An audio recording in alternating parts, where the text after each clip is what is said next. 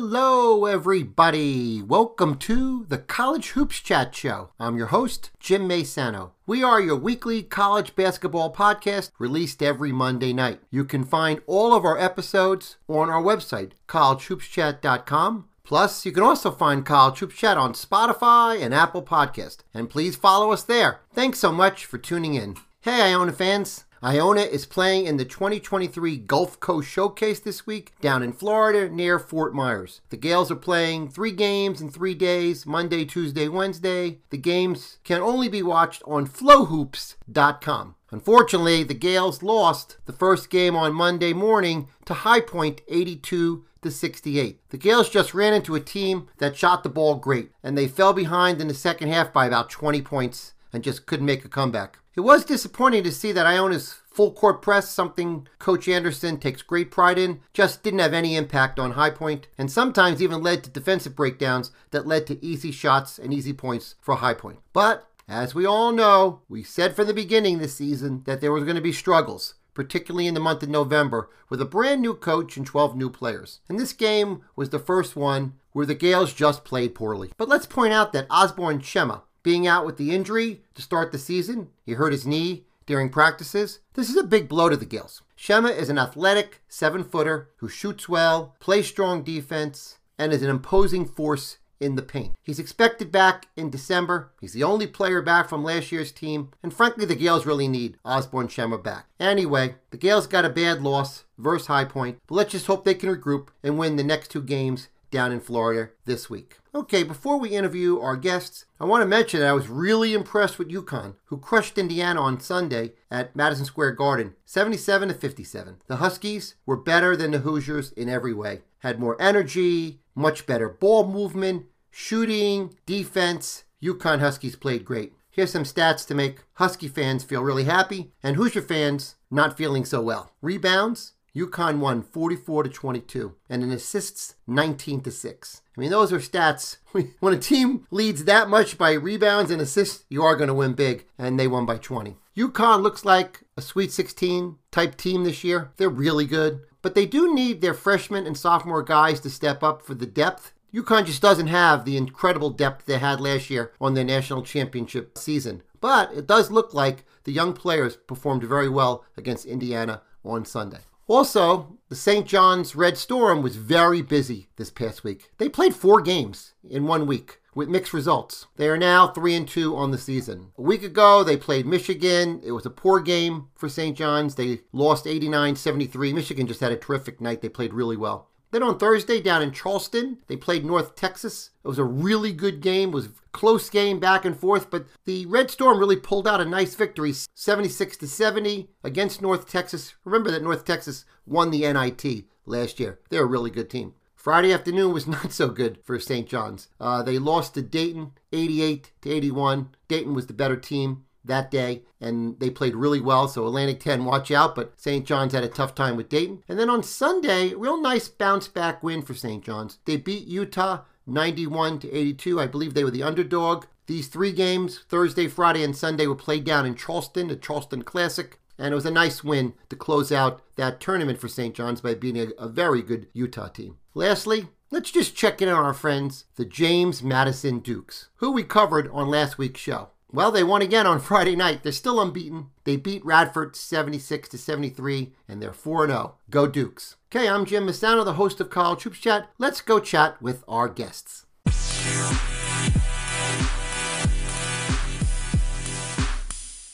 Okay, folks.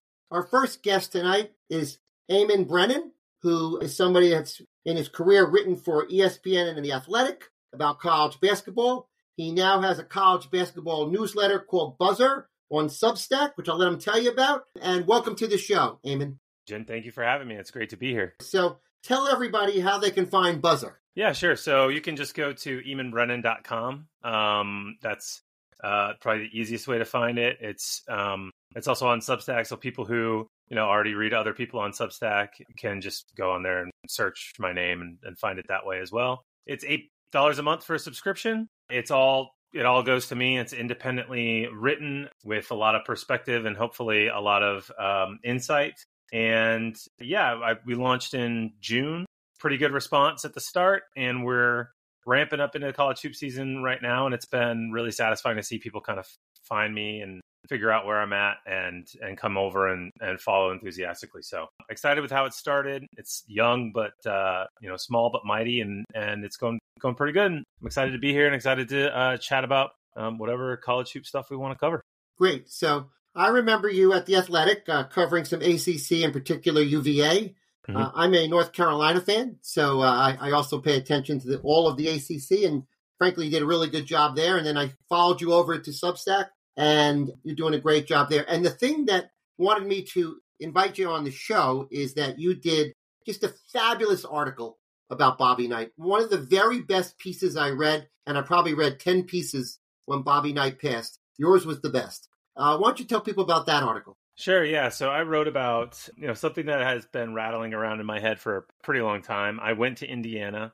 I got there after Bob Knight, but I grew up in the Midwest, very much fascinated by him, and also recognizing in him a lot of the qualities of my own father. And I think, my father had a huge admiration for Bob Knight. They were pretty similar in terms of their life trajectory. They were both born in, poor rural parts of the Midwest. They both spent time in the military. They both, I think, bought into sort of military ideas, applying that to day-to-day life, and particularly sports. My dad wasn't a coach, but he was very intense about my youth sports as a kid to, I think, the detriment of our relationship. And I think, that experience led me to kind of write about where I would sort of place Bob Knight, I guess, sociologically, in that I think he was an avatar for a lot of people of a certain way of being from prior generations that is frowned upon. And I think there are a lot of people that admired him, not just because he was a great basketball coach or because he revolutionized the sport, because he was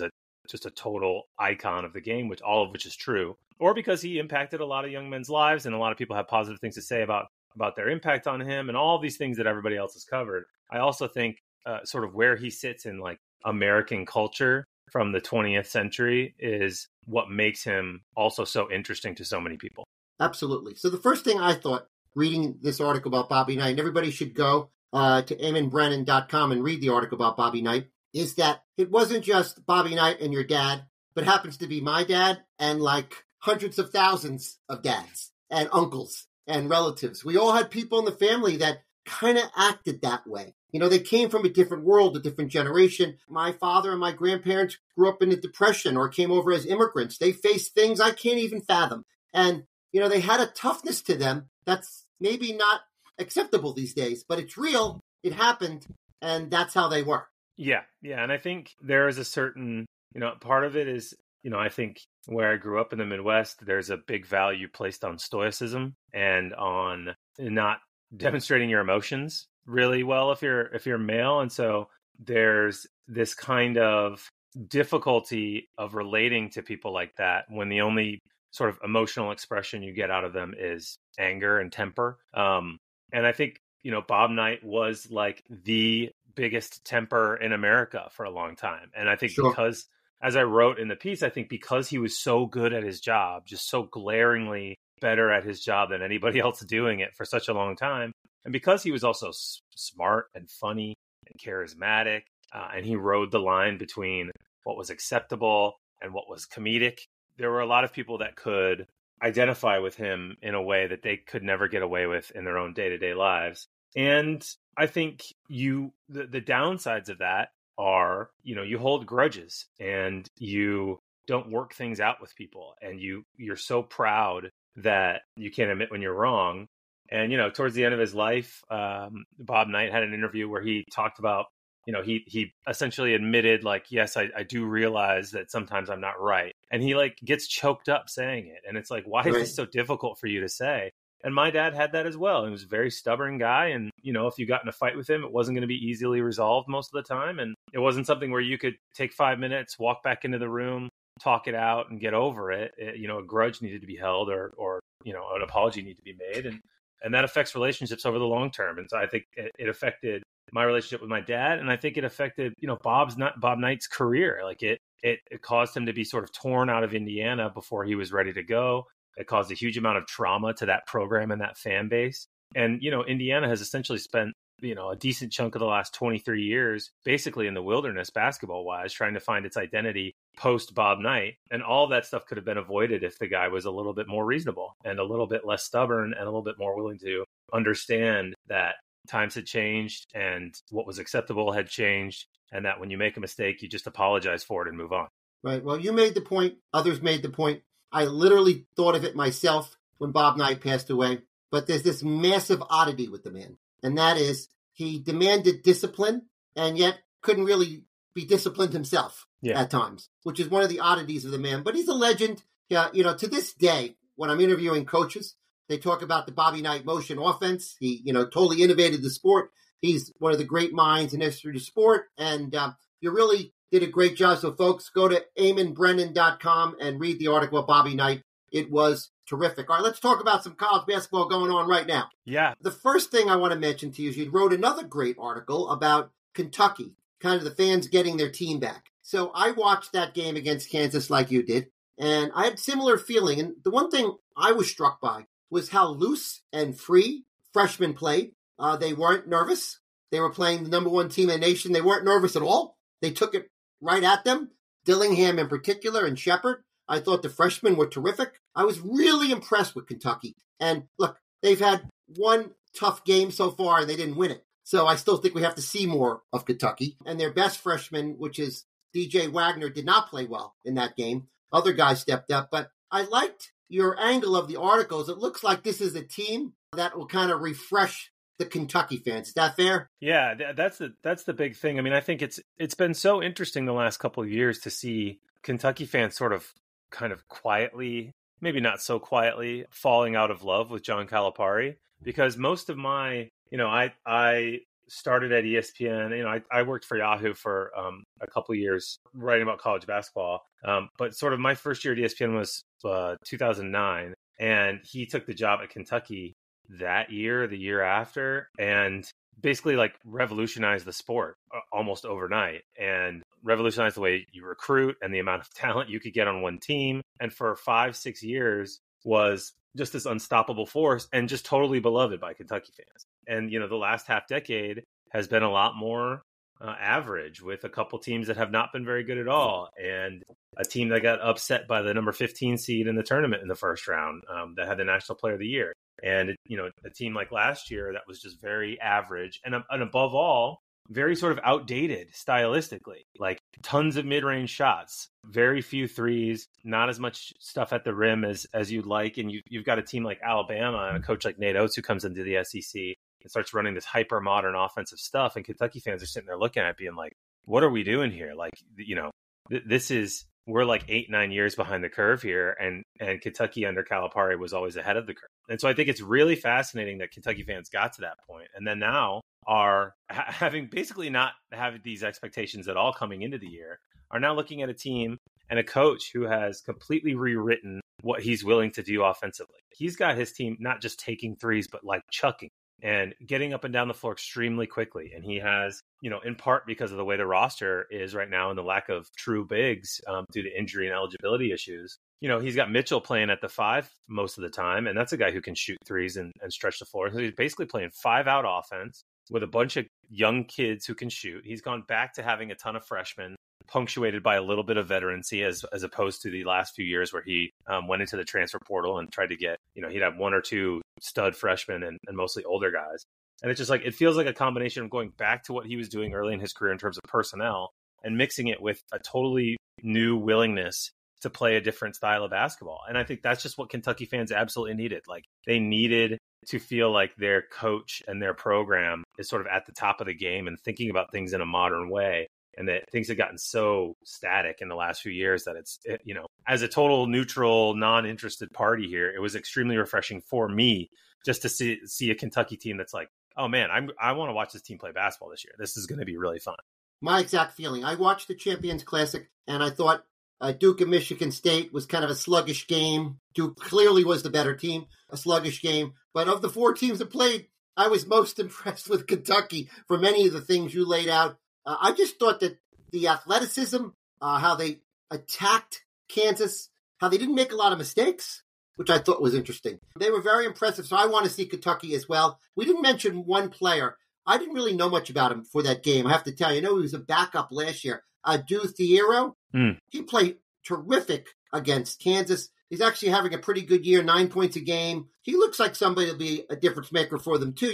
They just had some guys buried on the bench last year that didn't play much, but doesn't mean they weren't big recruits. Yeah, for sure. And I think, he looked really good, really interesting sort of athletic wing. Not a guy who's going to shoot it a lot, but is great sort of attacking in space, which it seems like Kentucky's offense is going to provide a lot more of. And you think about it, and it's like, they played in such a way that, Justin Edwards had 1 point, DJ Wagner had 4 points. These guys are like their two best freshmen coming in and like top 10 picks, supposed lottery picks. And they, Kansas still needed Hunter Dickinson to have 27 and 21 and Kevin McCullough to have a triple-double and DeJuan Harris to take over the game late. These are like established star college basketball players. Like there's a reason Kansas is ranked number 1. And you got a bunch of really talented freshmen going in, getting up and down the floor, getting threes up, getting rebounds. It was a really impressive performance, even though they didn't win, just because based on expectations, I think even most optimistic Kentucky fans were coming into the season thinking, we've got a lot of talent. We got a lot of young guys. How are we actually going to play? Is Cal going to let these guys play, or is he going to go back to what he's been doing, running floppy sets every time down the floor? And so far, so good. I agree. All right, let's switch teams. So you also wrote an article about Villanova. So let me just tee it up this way. I'm a little shocked by the drama over Villanova after 4 games. There's this wing of Villanova fans calling for the coach, Kyle Neptune, to be fired already, which to me is just absurd. 4 games into the season. Sure, they had a not-so-great loss to Penn, but Penn is a good team. People are kind of underestimating Penn. They're not a bad team. They're a good team in a better Ivy than usual. And but it was a close game. They lost 76-72. But then they came back and they got a big win because they crushed Maryland. Their defense was terrific, or maybe Maryland couldn't shoot, but it was 57-40. Most people were beating up on Maryland, but it was a nice win for Villanova. So, look, Villanova's got a lot of new pieces, a lot of transfers. They have some very good players. I actually think Villanova will be, a 20-plus win team in the Big East that goes to the tournament, but there's been a lot of drama about Villanova in week 1 and 2. Well, look, we started the show talking about Bob Knight, and it is a very difficult thing to replace a legendary coach, and that's what Jay Wright is to Villanova. The level Villanova reached under Jay Wright is hard to replicate. It's hard to find guys like that, and every athletic director hopes they hire them. And how many of them actually get hired? How often? Once every 10 years? Once every 20 years? They don't come around very often, and there is the odds. I've said this about John Shire, who's doing, I think, a really good job at Duke. But think about what the odds are that John Shire ends up being as good of a coach as Mike Krzyzewski. It's pretty long odds. It's right. Just that's right. How it works. There's just there's a handful of guys, 10, 12 coaches, 15 coaches that you would put as the best coaches of all time, and very few of them are working these days. And there's just so. Maybe Kyle Neptune gets there. I think the difficulty is that as Villanova fans, they're going to want the same level that they're used to. They are not going to accept that Jay Wright retired, and so we're just not going to be as good anymore. No one's going to accept it. And I think it's hard also when you have a guy who's handpicked by the guy that left. So it wasn't a coaching search. It wasn't, oh, wow, we had X, Y, and Z candidates flying in, and we wined and dined them, and we figured out who's the best young coach in the country or whatever. There's going to be skepticism there, especially given the way they were last year. 17-17 at Villanova after the Jay Wright era, when they won a couple national titles in the last handful of years, is just people are going to get antsy and worried, and so then you turn around to lose to Penn, and those worries carry over. I do think it's probably worth keeping in mind that Jay Wright lost to Penn at Penn in 2019. Maybe a slightly better Penn team, but I agree with you that this Penn team's not that bad. They played well on the night.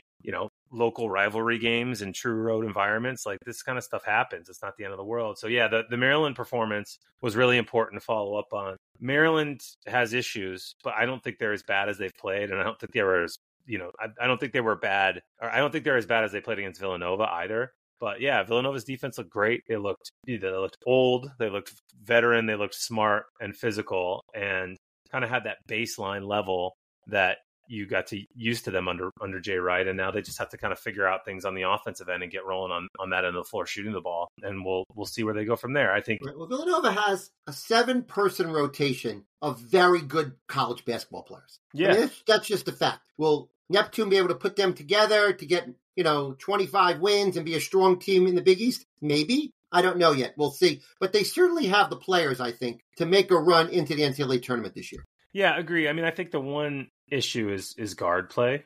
At the true point guard spot, they still, I don't think they've totally cracked that position. But the way Villanova always kind of plays, is multi-positional, and they move guys around a lot. And the wings like Justin Moore's, he's going to have the ball in his hands a lot. Initiating offensive stuff. So it's maybe not the biggest deal in the world for them, but no, I tend to agree. I think they've got a really strong rotation. There's a lot there to like. It's just a matter of putting it together, and the status anxiety that comes with a young, unproven coach replacing a legend that elevated the program to previously unforeseen heights. I think it's just part of the bargain. The question is, how sort of difficult does it get? Can Villanova get results on the court to kind of ward it off? If not, then things will get a little wacky there. But, I agree. If he can put it together, they'll be okay. I agree. And you mentioned probably the key name, which will decide how many wins Villanova has, and that's Justin Moore. Because if Justin Moore plays like 2022 Justin Moore, they're going to win 20-plus games to go to the tournament. There's no doubt in my mind. 2 years ago, he was a terrific college basketball guard. He seems like he's getting back there, but it doesn't seem like he got all the way back yet. Yeah, and I mean, look, he missed a ton of time last year. He only played in 13 games. So, right. He had kind of elevated to star status, and then he kind of went away most of last year. And, he's one of these guys that you come into the season, you're like, oh, yeah, they still have Justin Moore. Like, no, of course they do. But that's incredible considering how good he's been during his career and how old he is and the injury red shirt, all that good stuff. So, yeah, no, He's massive for them, not just because of his scoring, but like we said, I think their pure guard play is an issue where they don't have a ton of depth there. And so he needs to be not just a scorer, but an initiator and a guy who can get everybody involved in kind of the system that they want to play. I agree. I'm looking forward to following Villanova this year. I think this whole discussion we're having is going to be interesting to watch. All right. Before we go, let me ask you 2 more questions.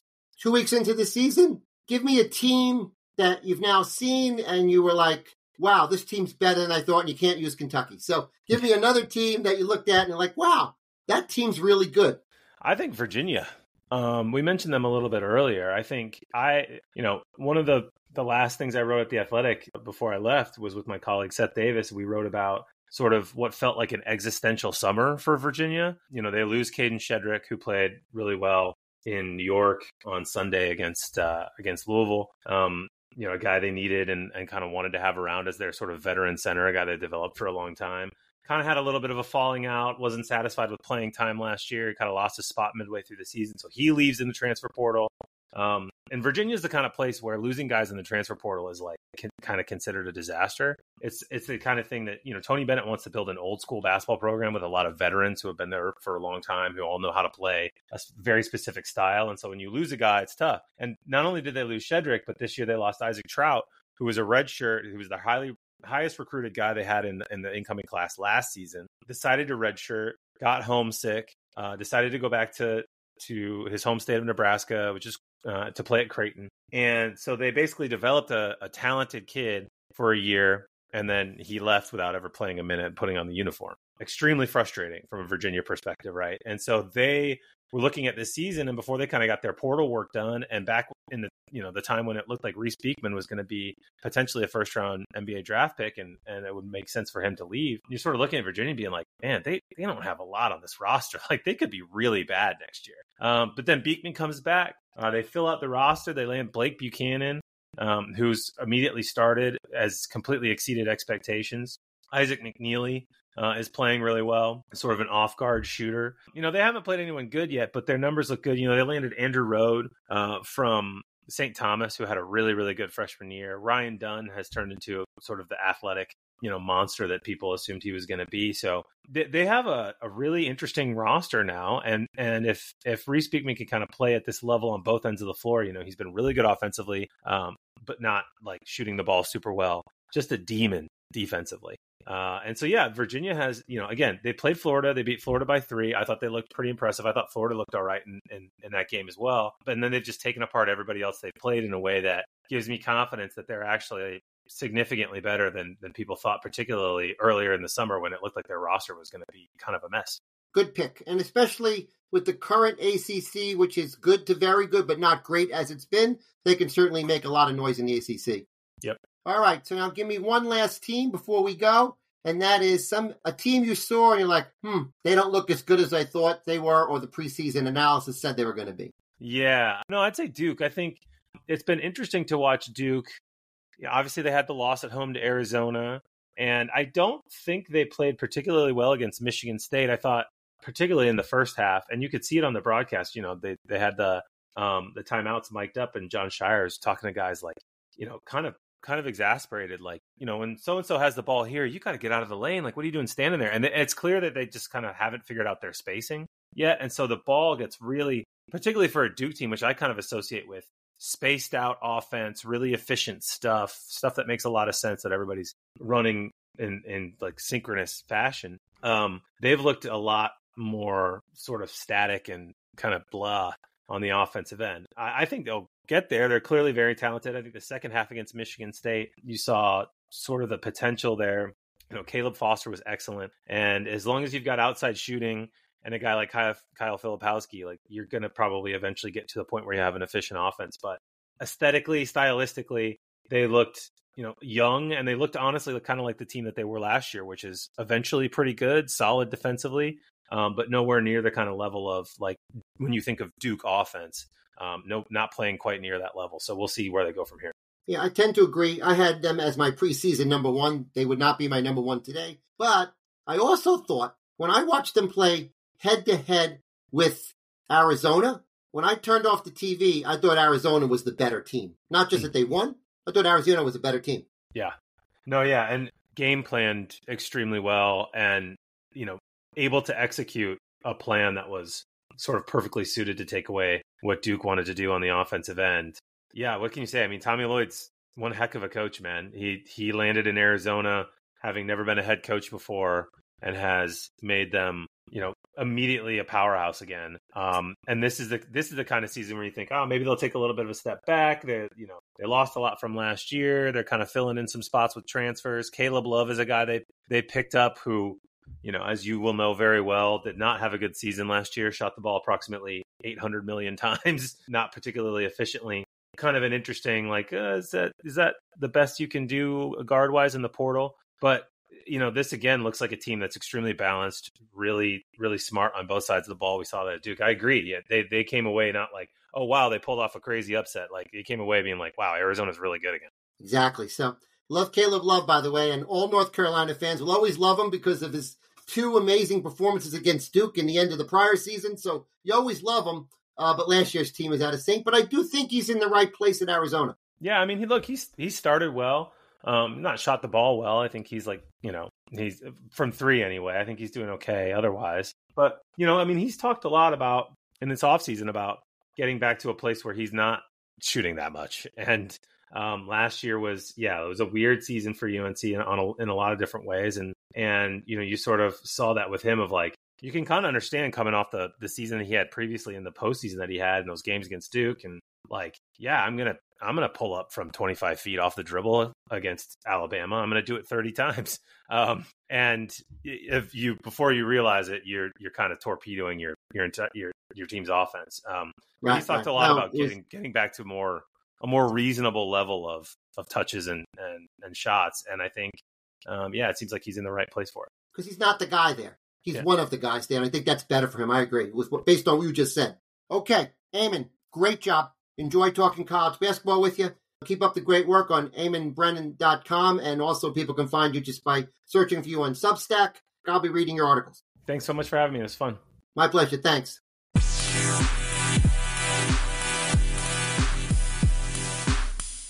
Okay, let's chat with our next guest, Joe Budzelik, someone I met on Twitter or X, whatever you want to call it. A very knowledgeable basketball fan. I'm glad we became friends.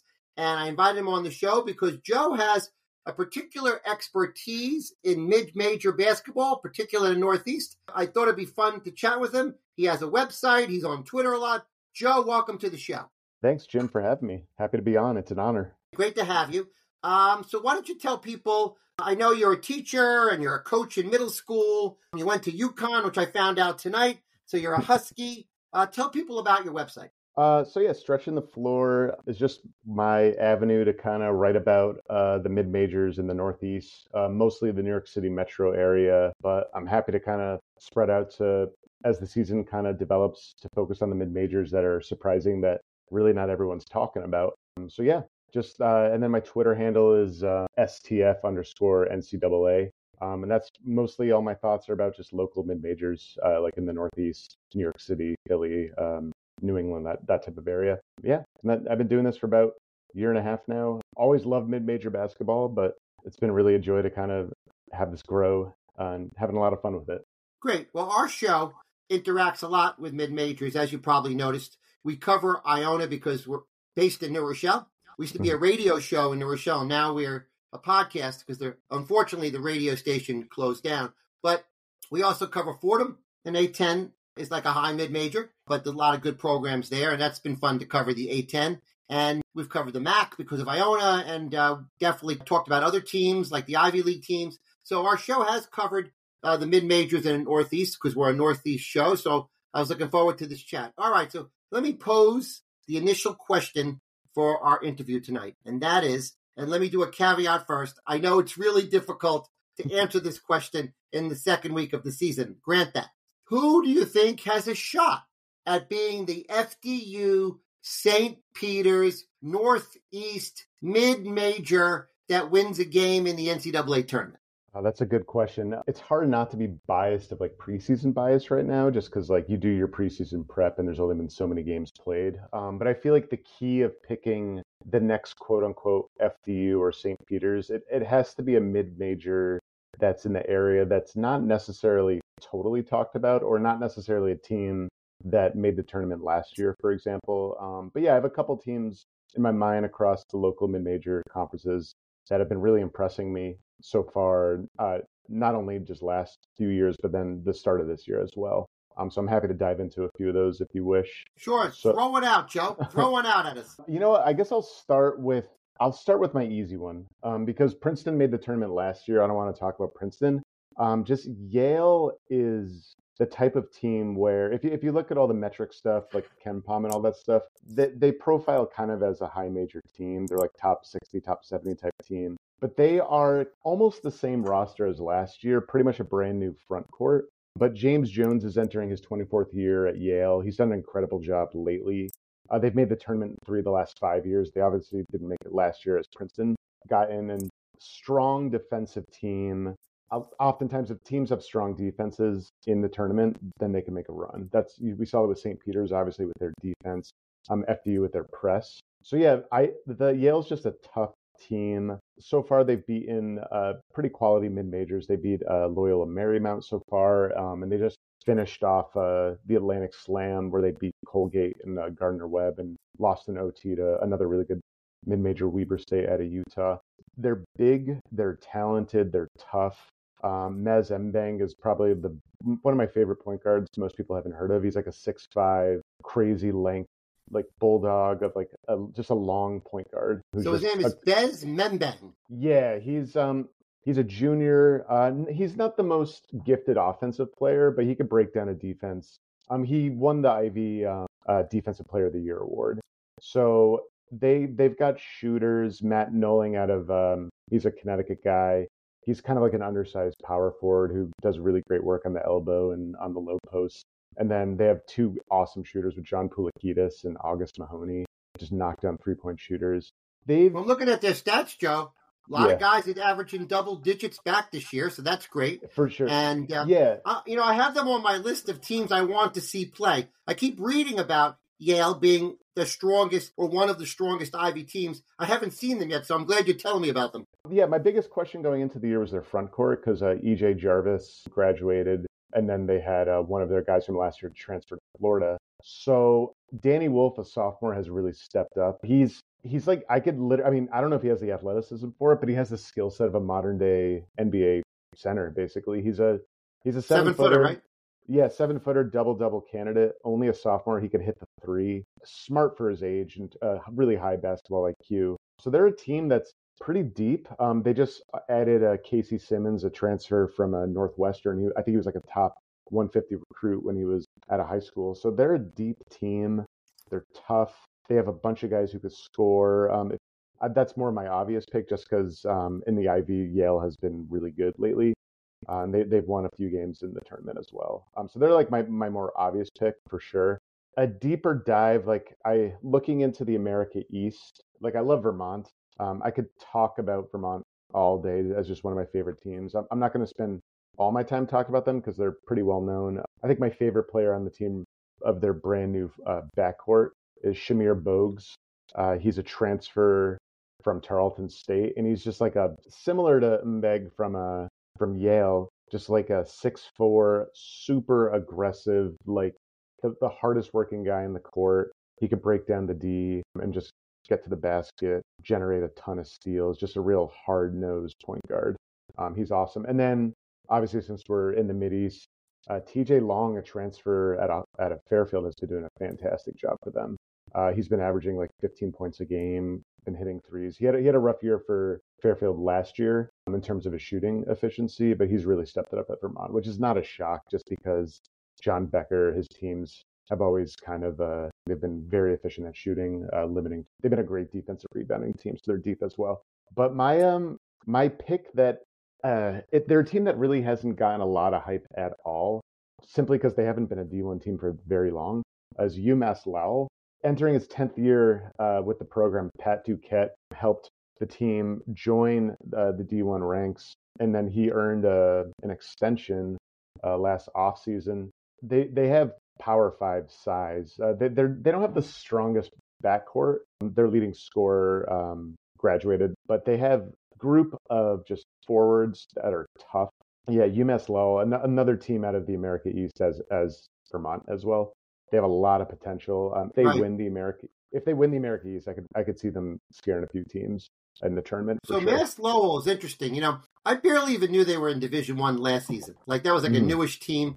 But I remember, every night before I go to sleep, I check out KenPom, where he has the listing of all the games for that day and what he thought was going to happen and what actually happened. And I kept seeing Mass Lowell win. I'm like, this team must be pretty good. Every time I see them on KenPom, they're winning. So they had a really nice season last year, didn't they? Yeah, I wish I lived closer to that part of Massachusetts. It's a bit of a hike because I would definitely catch them live for sure. So what made them so good last year? They were incredible at home, which doesn't really help you in the tournament, obviously, but they were 17-0 at home. Wow. And yeah, they were top 25 nationally in both offensive rebounding, block percentage. So they blocked a ton of shots. And also were top 25 in opponent 2-point field goal percentage. So they were just tough interior team. So I'm picturing Purdue last year. Purdue lost. They were obviously a front court heavy team with Zach Edey. So I could see a team like UMass Lowell of just with their size inside. They have Abdul Kareem Coulibaly for you. I mean, he was a Bonaventure transfer. Yes. So he's really stepped up. He's listed at 6'9", but he has crazy long arms. Just a great, hard to move, low post guy. Max Brooks is 6'7", 205, but probably the best shot blocker, one of the best shot blockers in the nation. He's blocking 5 shots per 40 minutes. So he's in crazy leaping ability. And then Cam Morris is another forward who's 6'8", 205. He's averaging double digits right now, 6 rebounds. They're just tough. They were also a great shooting team last year. I think they shot 38% from 3 last year. Right. All right, Joe, we're going to wind down now, but I want to say, number one, I love the UMass Lowell pick because I don't think anyone knows just how good they are. Well, you do, and some people know, but most, I think, college basketball world is not quite sure about that program, so I'm glad you talked about them. I think Vermont and Yale are seen as top mid-major teams, but I think they're better than people think. Yeah. Vermont is so well coached. I'm shocked Becker is still there. Yeah. I can't believe he doesn't get picked up by a better program. It's amazing how long he's coached terrifically and not moved on. Everybody that I've talked to about Yale this season thinks they're going to be really good. So Yale does have a little bit of buzz behind them, but I'm dying to see Yale play. So get this, on December 2nd, your first and second picks play each other. It's Yale at Vermont on December 2nd, 7 p.m. That's a game you may want to go to, Joe. Burlington's beautiful. One of my best friends went to college up there. So I've actually never been to a game at Patrick Gymnasium. So I would, maybe I'll clear my schedule for a couple 2 weeks from now. All right, Joe, this was great. I enjoyed it. Before I let you go, give me a 1-minute analysis of Iona's chances to win the MAC this year. All right. I was watching the Sacred Heart Iona game, and it's easy to tell that they have a lot of new pieces. Obviously, they have 12 new pieces. We haven't seen Shima play. So they got to learn that defense. Obviously, it's the full court press. The MAC is a guard league, though. And I was watching, when you watch Trito play enough, he could break down the D. He's a lefty. He's a strong guard. So Tobin Anderson was able to win with dynamic, aggressive guards, but they were the shortest team in D1 last year. With his Iona roster is bigger. He's never worked with a 7-footer before. He's never worked with a lead guard as strong as Trito. I think entering the year, I had Ryder as number one, but just seeing how quickly their new pieces, and especially their freshmen, have played as well.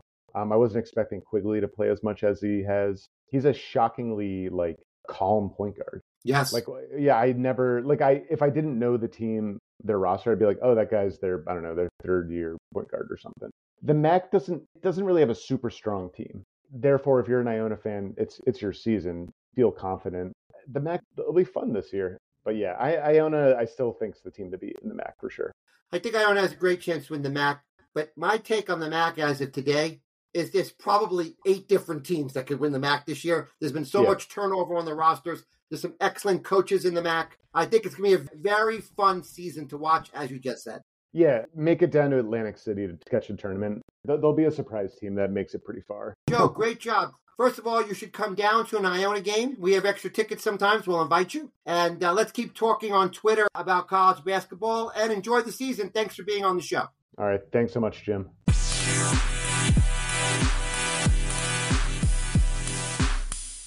All right, we're now going to start the final segment of the show, and that segment always includes the great Kenny from Rye, my buddy from grammar school and high school, and ever since, and he's on every show. So hello, Kenny from Rye.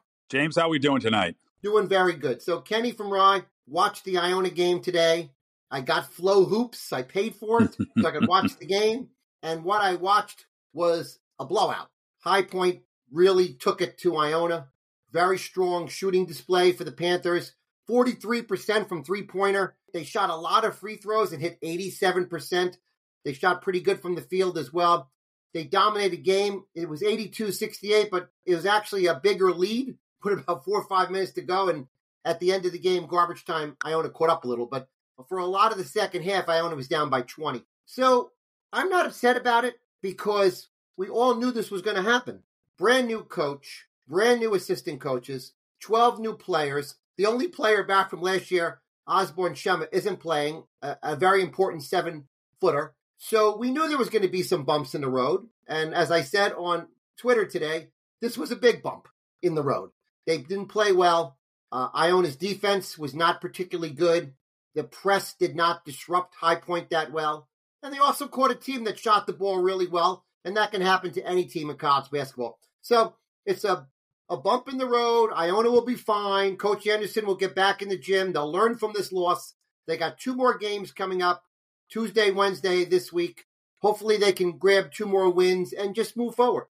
Exactly. I think another thing, we're always wondering what the perfect model is with regards to new players and transfers and freshmen. We clearly can realize very quickly here that getting 12 new players is probably not your best wish for any team going forward. And I think he was dealt that hand. So he had to build a roster from scratch. And I think that's part of the problem. As you said, his system is not an easy one to learn. He's got people from junior college, smaller programs.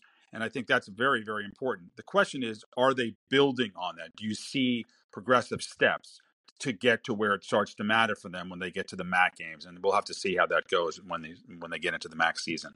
That's a really good point. And I'll tell you what I saw today. In the last 4 or 5 minutes, he basically went with the freshmen. And they played well. They actually were the ones that kind of made the game a little closer. They ended up losing by 14. So the freshmen learned today. I thought they actually played a little better than the older players today. Again, it was the end of the game, what people call garbage time.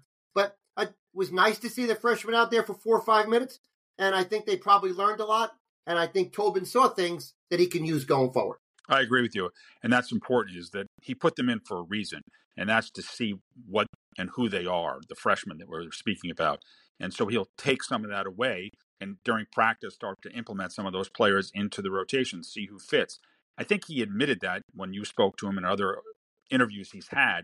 He doesn't know who the combinations are yet, and he's going to have to learn that from practice, but more importantly from games. And so maybe this game is a good education for him to figure out how to mix and match. Absolutely. All right, let's move to a different team, and that would be the Providence Friars. I believe you know about that team. As an alum, they're 4-1, got some nice wins this week, beating Wisconsin 72-59. They beat Georgia 71-64. And they played a really close overtime game against a very good Kansas State game where they fell a little short. But your team is 4-1.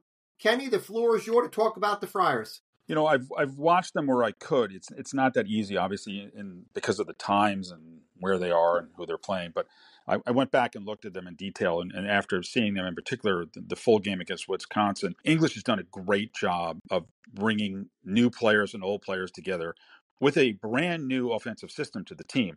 Some people are adapting a little bit quicker than others. Hopkins is struggling a little bit with the shot. Odura is playing well, but Odura knows English, and he's the person that came over from George Mason. So it's very, very interesting. But I hate to say it to you, but the best player on the court by far is, thanks to the University of South Carolina, is Carter. And if you get a chance to watch him, I think he's probably one of the better players in college basketball. And the reason why I say that is because he's one of those guys, when he comes off the court, you immediately know it, because when he was on the court, he was the best defender. When he's on the court, he's the guy getting the ugly rebounds, diving for balls. When he's on the court, he's making the tips, the passes, the right shots at the right time, using his body.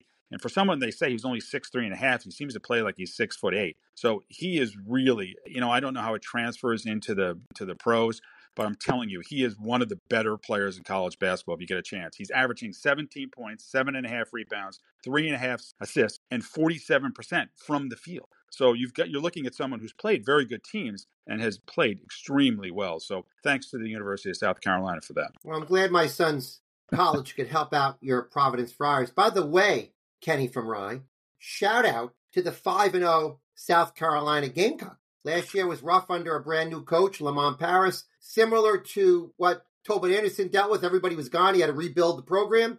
He's 5-0. They won the Arizona tip-off tourney. They're up to number 59 on KenPom. Look, I get it. The SEC is going to be really hard on them. But the fact that they're 5-0 is kind of nice. Pretty good wins. Virginia Tech, DePaul, Grand Canyon. So far, so good for the Gamecock. I think it's important, as we mentioned, and I think college kids are much more susceptible to it, that success begets success, but it also goes the other way quickly as well, because the season is not that long. We talked about this last year about Fordham. He didn't have a hard schedule, to say the least. They had a very, very easy schedule, but they hadn't won in years. So they had to learn how to win. And I think that's important for South Carolina. He had a tough start, and now he's saying, okay, let's teach these guys how to win. So let's put a schedule together. We can get some momentum going, because as you say, there's no easy games in the SEC. So he's got to get some momentum going. And I think that's extremely important, because college kids can get down on themselves real quick, and it can go south real quick as well. And we're watching a little bit of that with Maryland as well now. If South Carolina wins like 17, 18 games or above 500 this year, second year for new coach Lamont Paris, that's a big win for them. No doubt. And particularly, as you say, in a very, very difficult SEC. All right, Ken, let's wind down here. What did you like about our guest? Well, I think it's great to get people on that are following not the stuff that is on the front page of every sports page. I liked Joe Budzelek. He was great, and it was great having him on for someone who particularly focuses on mid-majors in the New York City metro area. I thought he was great. And questions were perfect about asking who's looking good in the area, who does he like, what's interesting in the mid-majors. Again, because it's just not that easy to find. And he spoke about Yale. That was no great discovery. Yale has been really solid for a lot of years, but their wins this year against Loyola Marymount and Colgate are really solid. Tough loss to Weber State. Vermont, You and I have talked about them for a while. Great, great coach. Can't figure out why he's still there. But the interesting one, as you mentioned during the interview, was UMass Lowell. I mean, they just moved to Division I, and he's got them, really, really doing well this year, and with a very, very interesting lineup, as he said, very upfront, big, tough guys who shoot a high percentage. So I thought it was a great interview, and it's great to give them some credit. And I'll tell you, I am now going to make a point of watching Yale in the coming weeks, watching Vermont in the coming weeks, and UMass Lowell. And I think it'll be really fun to watch these three top-tier Northeastern mid-major teams. So they're going to be on my schedule. Yeah, great. And as you mentioned, December 2nd is the Yale versus Vermont. So he was talking about getting up there possibly, but that will be obviously a good game to see in the mid-major world. Well, Kenny from Rye, let me close with maybe we'll get together that night and watch that game. That might be kind of fun. All right. Excellent. That'd be a good day. Kenny from Rye, as usual, great comments. And we'll be talking all week about college basketball until our next show. James, thanks very much, and great guest tonight. Thanks again for your time. And folks, let me remind everybody that all of our shows can be found on collegehoopschat.com.